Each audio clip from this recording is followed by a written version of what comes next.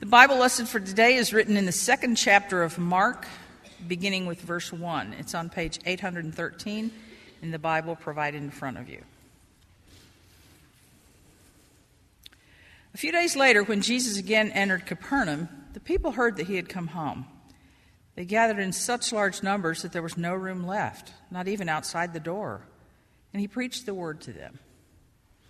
Some men came, bringing to him a paralyzed man carried by 4 of them. Since they could not get him to Jesus because of the crowd, they made an opening in the roof above Jesus by digging through it, and then lowered the mat the man was lying on. When Jesus saw their faith, he said to the paralyzed man, "Son, your sins are forgiven." Now some of the teachers of the law were sitting there thinking to themselves, "Why does this fellow talk like that? He's blaspheming. Who can forgive sins but God alone?" Immediately, Jesus knew in his spirit that this was what they were thinking in their hearts, and he said to them, Why are you thinking these things? Which is easier to say to this paralyzed man, "Your sins are forgiven," or to say, "Get up, take your mat, and walk"? But I want you to know that the Son of Man has authority on earth to forgive sins. So he said to the man, "I tell you, get up, take your mat, and go home." He got up, took his mat, and walked out in full view of them all. This amazed everyone, and they praised God, saying, "We have never seen anything like this." The word of the Lord.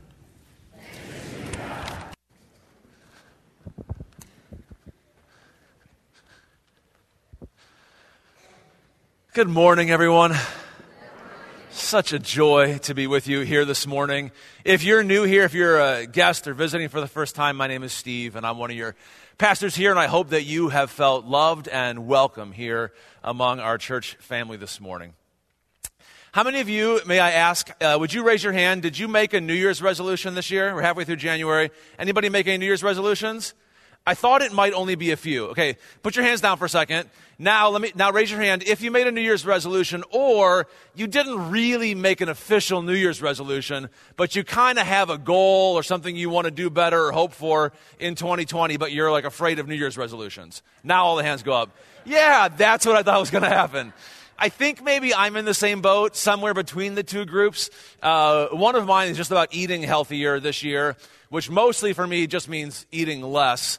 Somehow I'm a middle-aged dad who still thinks I can eat like a 13-year-old boy or something like that. The self-awareness is stunning, really, in my life. The second one, this year, 2020, is also Amy's and my 20th wedding anniversary, or it will be in August. We got married in 2000, so it'd be easy for me to count, so that's how we do that. Yeah. But Amy and I have told each other that we want this, I want to pray and work for this to be the best year of our marriage yet. So we're praying and working for that. I imagine many of you may have other kinds of hopes and goals also for this year. I think as people, we generally are drawn toward hope. We want to see something get better. We want to do better. We want to see the things around us get better.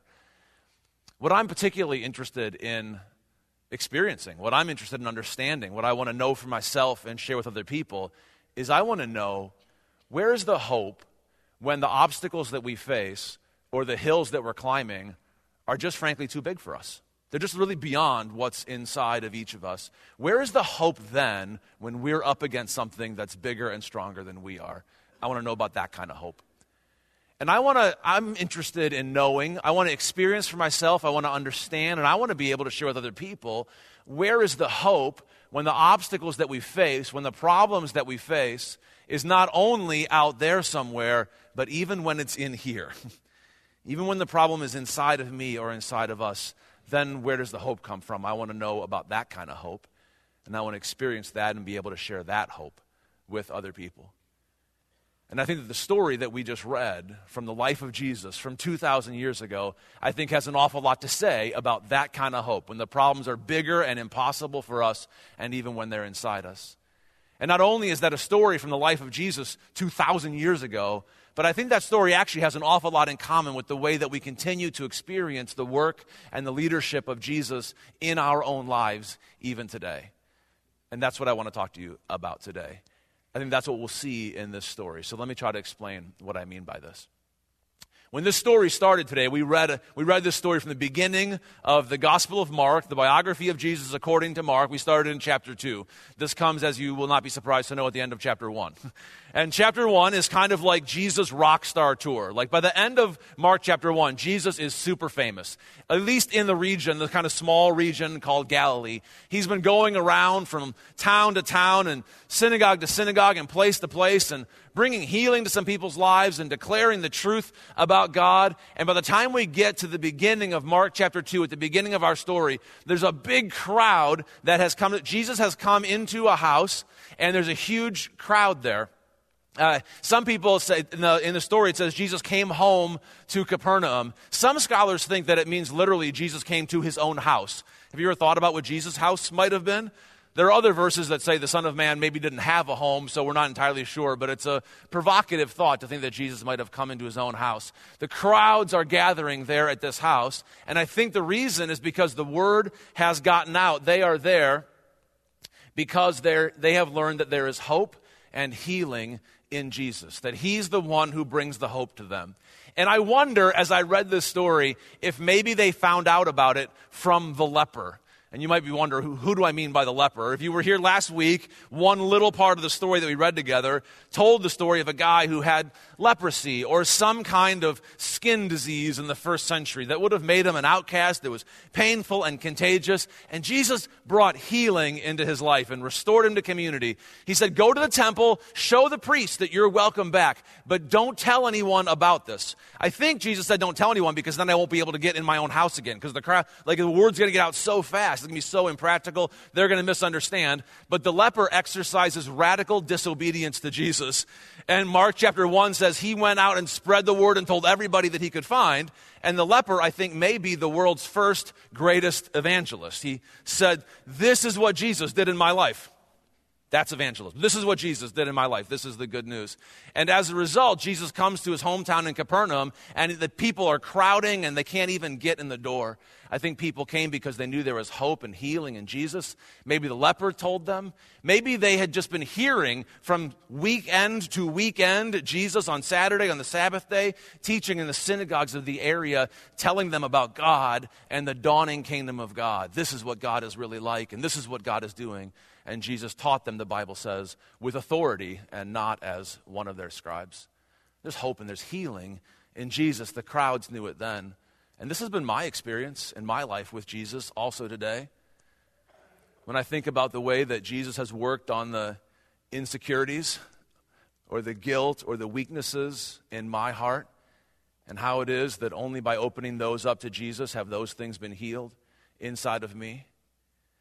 When I think about how I sometimes react out of defensiveness or guilt or shame when I get kind of pushed back or punched in the mouth, not usually literally, but maybe metaphorically, you know what the instincts of my heart are like, but when I submit the kind of vengeful responses that come up in my heart, it's not me that heals those things that are wrong inside of me. It's Jesus who's brought healing to my life. When I hear from his word, when I read his teaching, when I hear from his spirit about the direction of my life and what decisions I'm making and what's going to be important in my life today and this week and this year, I'm usually wandering all over the place. It's Jesus who heals my heart and heals the direction of my life. It's my experience that there's hope and there's healing in Jesus. And I think that's why we crowd together into Jesus' house today. Why we come into his presence. We come here for the hope and the healing that comes to our lives, even against things that are bigger than us and even against things that are inside of us. We come into this place and we bring our sin. We confess our weakness and our disobedience to God and our commitment to hurt one another. We call this sin. We confess these things before God, knowing that in Jesus we will hear the good news of his grace and forgiveness and that this is healing for us. We come here to pray together. We come here many weeks to gather around the Lord's table together. We come here to hear the good news of God's kingdom because we believe this, that there is hope and there is healing in Jesus. The second thing that I see in this story about where hope is found, hope that's bigger than the problems that face us and hope that's bigger than the problems inside me. The second thing I learned from this story and experience with Jesus in my own life is this, that sometimes our friends have to carry us. Sometimes our friends have to carry us, right? It's kind of obvious in the story. When the story opens, there's this huge crowd that's all gathered around whatever home it is that Jesus is in. So much, there's not even any room there by the door. But there's this paralyzed man, a man who suffers from paralysis, and he's got 4 friends who carry him on some kind of mat or stretcher, and they carry him to Jesus, and they can't even get through because of the crowd. So they probably went around to the back of the house or something where you wouldn't normally be able to get in, and they climb up on the roof because they are so confident that Jesus can do something and so desperate to get what Jesus can do in their lives. They climb up on the roof and they dig a hole in the roof of Jesus' house or whoever's house this is, and they lower him down in front of Jesus. Sometimes our friends have to carry us. Sometimes there are physical barriers that come between us and getting to Jesus in the presence of his people. Sometimes you might know there are language barriers that can prevent us from getting to Jesus, and a community has to carry the Word of God to us and carry us into the presence of Jesus. Sometimes there are real serious hardnesses in our own hearts. There are barriers inside us that say, Jesus is over there, I'd rather not him wreck the thing I have going on, and we have a barrier, and our friends in community will carry us to Jesus. I think, and I'm going to say more about this in a few minutes, but I think that the world in which Jesus lived didn't often thought, first of all, about how a community shared life together before it began thinking about each of our individual lives. And it's so often the way that a community of followers of Jesus together, it's very often the way that Jesus works among us in our relationships and our pattern of life together that demonstrates his work to the world, that carries him to one another. We experience him in community. Let me give you 2 examples of this that are on my mind today. One, actually, I'm going to get to show you a video in just a second. It's a testimony video. It wasn't actually made for this message in particular, but when we were talking about it together as church leaders, I thought, man, it just is such a great living example of this truth that sometimes our friends carry us to Jesus. It's a testimony from our ESL, that means English as a Second Language partnership, the classes ministry we have. Hundreds of people are here every Tuesday and Thursday night as we work in partnership with Sun Ministries. And this is a story of a woman named Erica who has experienced, who the community carried to Jesus and how she now participates in that. But I can't tell her story as well as she can, so let Erica tell you her story. Go ahead, guys. Thanks. Hi, my name is Erica. I was in 2011. I went to ESL, English class program for Paralytic. I'm really happy because I learned more English and I have an opportunity for all my kids in the homework, all my friends, and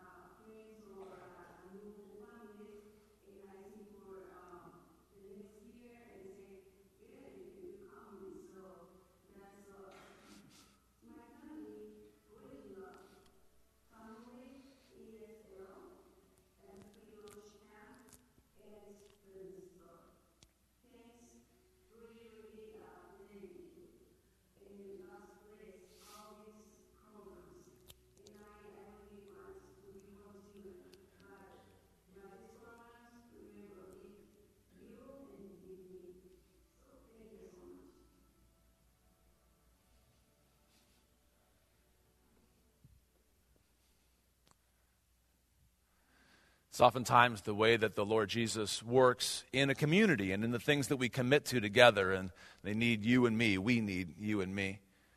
The second example that really comes to mind for me and has marked me so much over my life has to do with the experiences that I've had in environments that most churches call small groups. And this goes back in my Christian life, 25 years of experiences like this. And I think about the times that people who have become very dear friends and brothers and sisters to me have shared both the joys and burdens of life together, and we've carried each other. I think about times when some people have shared pretty scary diagnoses for themselves or for their children or for the people, their friends or families, and how we carried one another to Jesus through those times.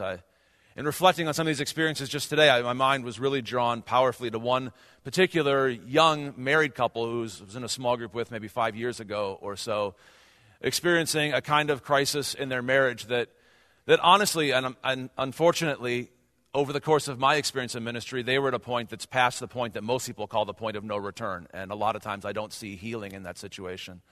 But they were willing to share that with this community of brothers and sisters. And the community rallied around them. This small group rallied around them in really sacrificial and prayerful and powerful ways. And this couple was willing. They were vulnerable enough to allow themselves to be open and to be carried. And I think the community carried them to Jesus. And Jesus did a work of healing in them, softened their hearts, and brought them back together in a way that, in my experience, frankly, is a miraculous healing. And I have become, over the course of my life and my Christian life, a huge believer in the power of Christian community because of the very things that I learned from this passage here. Because I believe that there is hope and there is healing in Jesus, and because I know that sometimes our friends have to carry us to him. There's one more thing that I'm learning in this passage, and it's one that I think I'm kind of in the midst of learning, so I kind of want to think out loud with you, and maybe we can learn from the scriptures together. But the third thing is this. It's the way that Jesus, by his forgiveness, creates a community of forgiveness. Where this happens in the story, of course, is kind of obvious, right? These friends, they let their friend down. They lower him down somehow in front of Jesus. He's paralyzed. He's on the ground in front of Jesus. And the first thing that Jesus says to him is, your sins are forgiven. There are a lot of us, had we been there that day, who might go, Jesus, that's not actually the problem here, right? I mean, can you see? He's right there. But Jesus has this remarkable ability to hold together both the spiritual and the physical, where I think so often we fall off one side of that horse or the other, where we think Jesus is all about meeting and healing the physical things in our lives or the structures in our world, and it's kind of horizontal and physical. Or there are other times we swing over to a different side and we're all about the spiritual and the forgiveness and the vertical. And Jesus is so good in teaching us about the kingdom and embodying the kingdom to us. And these things, they belong together. And Jesus does both of these things for him. He says, your sins are forgiven. And it strikes me how bad most of us are at forgiveness. And I don't even mean offering it, I mean receiving it. We're so bad at forgiveness. I see Christians, people in general, and even Christians, settling for two different alternatives that maybe we swing back and forth past forgiveness on the way there, and both of them are so much less than forgiveness. One is underestimation and rationalization. It's just not really all that bad. I mean, I told a little white lie. I'm not that bad of a person, whatever. And I think we live a lot of our lives here. Or every once in a while, we somehow get a glimpse of the crushing weight of our sin and realize just how selfish we are and what a jerk I am, and then comes way over here, and now I am overwhelmed by the crushing burden of my guilt and what a loser I am. Both of these things are lies in their own way. One is that sin is not a big deal. That's the lie. And the other one is the lie that Jesus hasn't done something about it. And forgiveness is so much better than both of these things. The truth of forgiveness is so much better. The truth is that you are more sinful than you probably like to think about every day, and also definitely more loved than you usually dare to imagine. Forgiveness is so much better. And I think that Jesus not only brings forgiveness to us in our individual lives, but I see in this story that he creates a community of forgiveness, and that is really important. Right at the end of this story, so Jesus announces forgiveness to this guy, and it's kind of a new facet of meeting Jesus in Mark chapter 2. And then the very next story that Mark tells about Jesus is calling this guy named Levi, who was a tax collector, and then Jesus is throwing a banquet with Levi and all of his tax collector, sinner, unwelcome, outcast friends. It is a community of the forgiven, right? And here's why I think that this is so important. Because when we receive forgiveness as an individual, it's a real act that Jesus does in our lives to restore relationship with him. But the way that we receive and experience it, I think, winds up being a mindset or a mood. We understand that we are forgiven or we feel forgiven.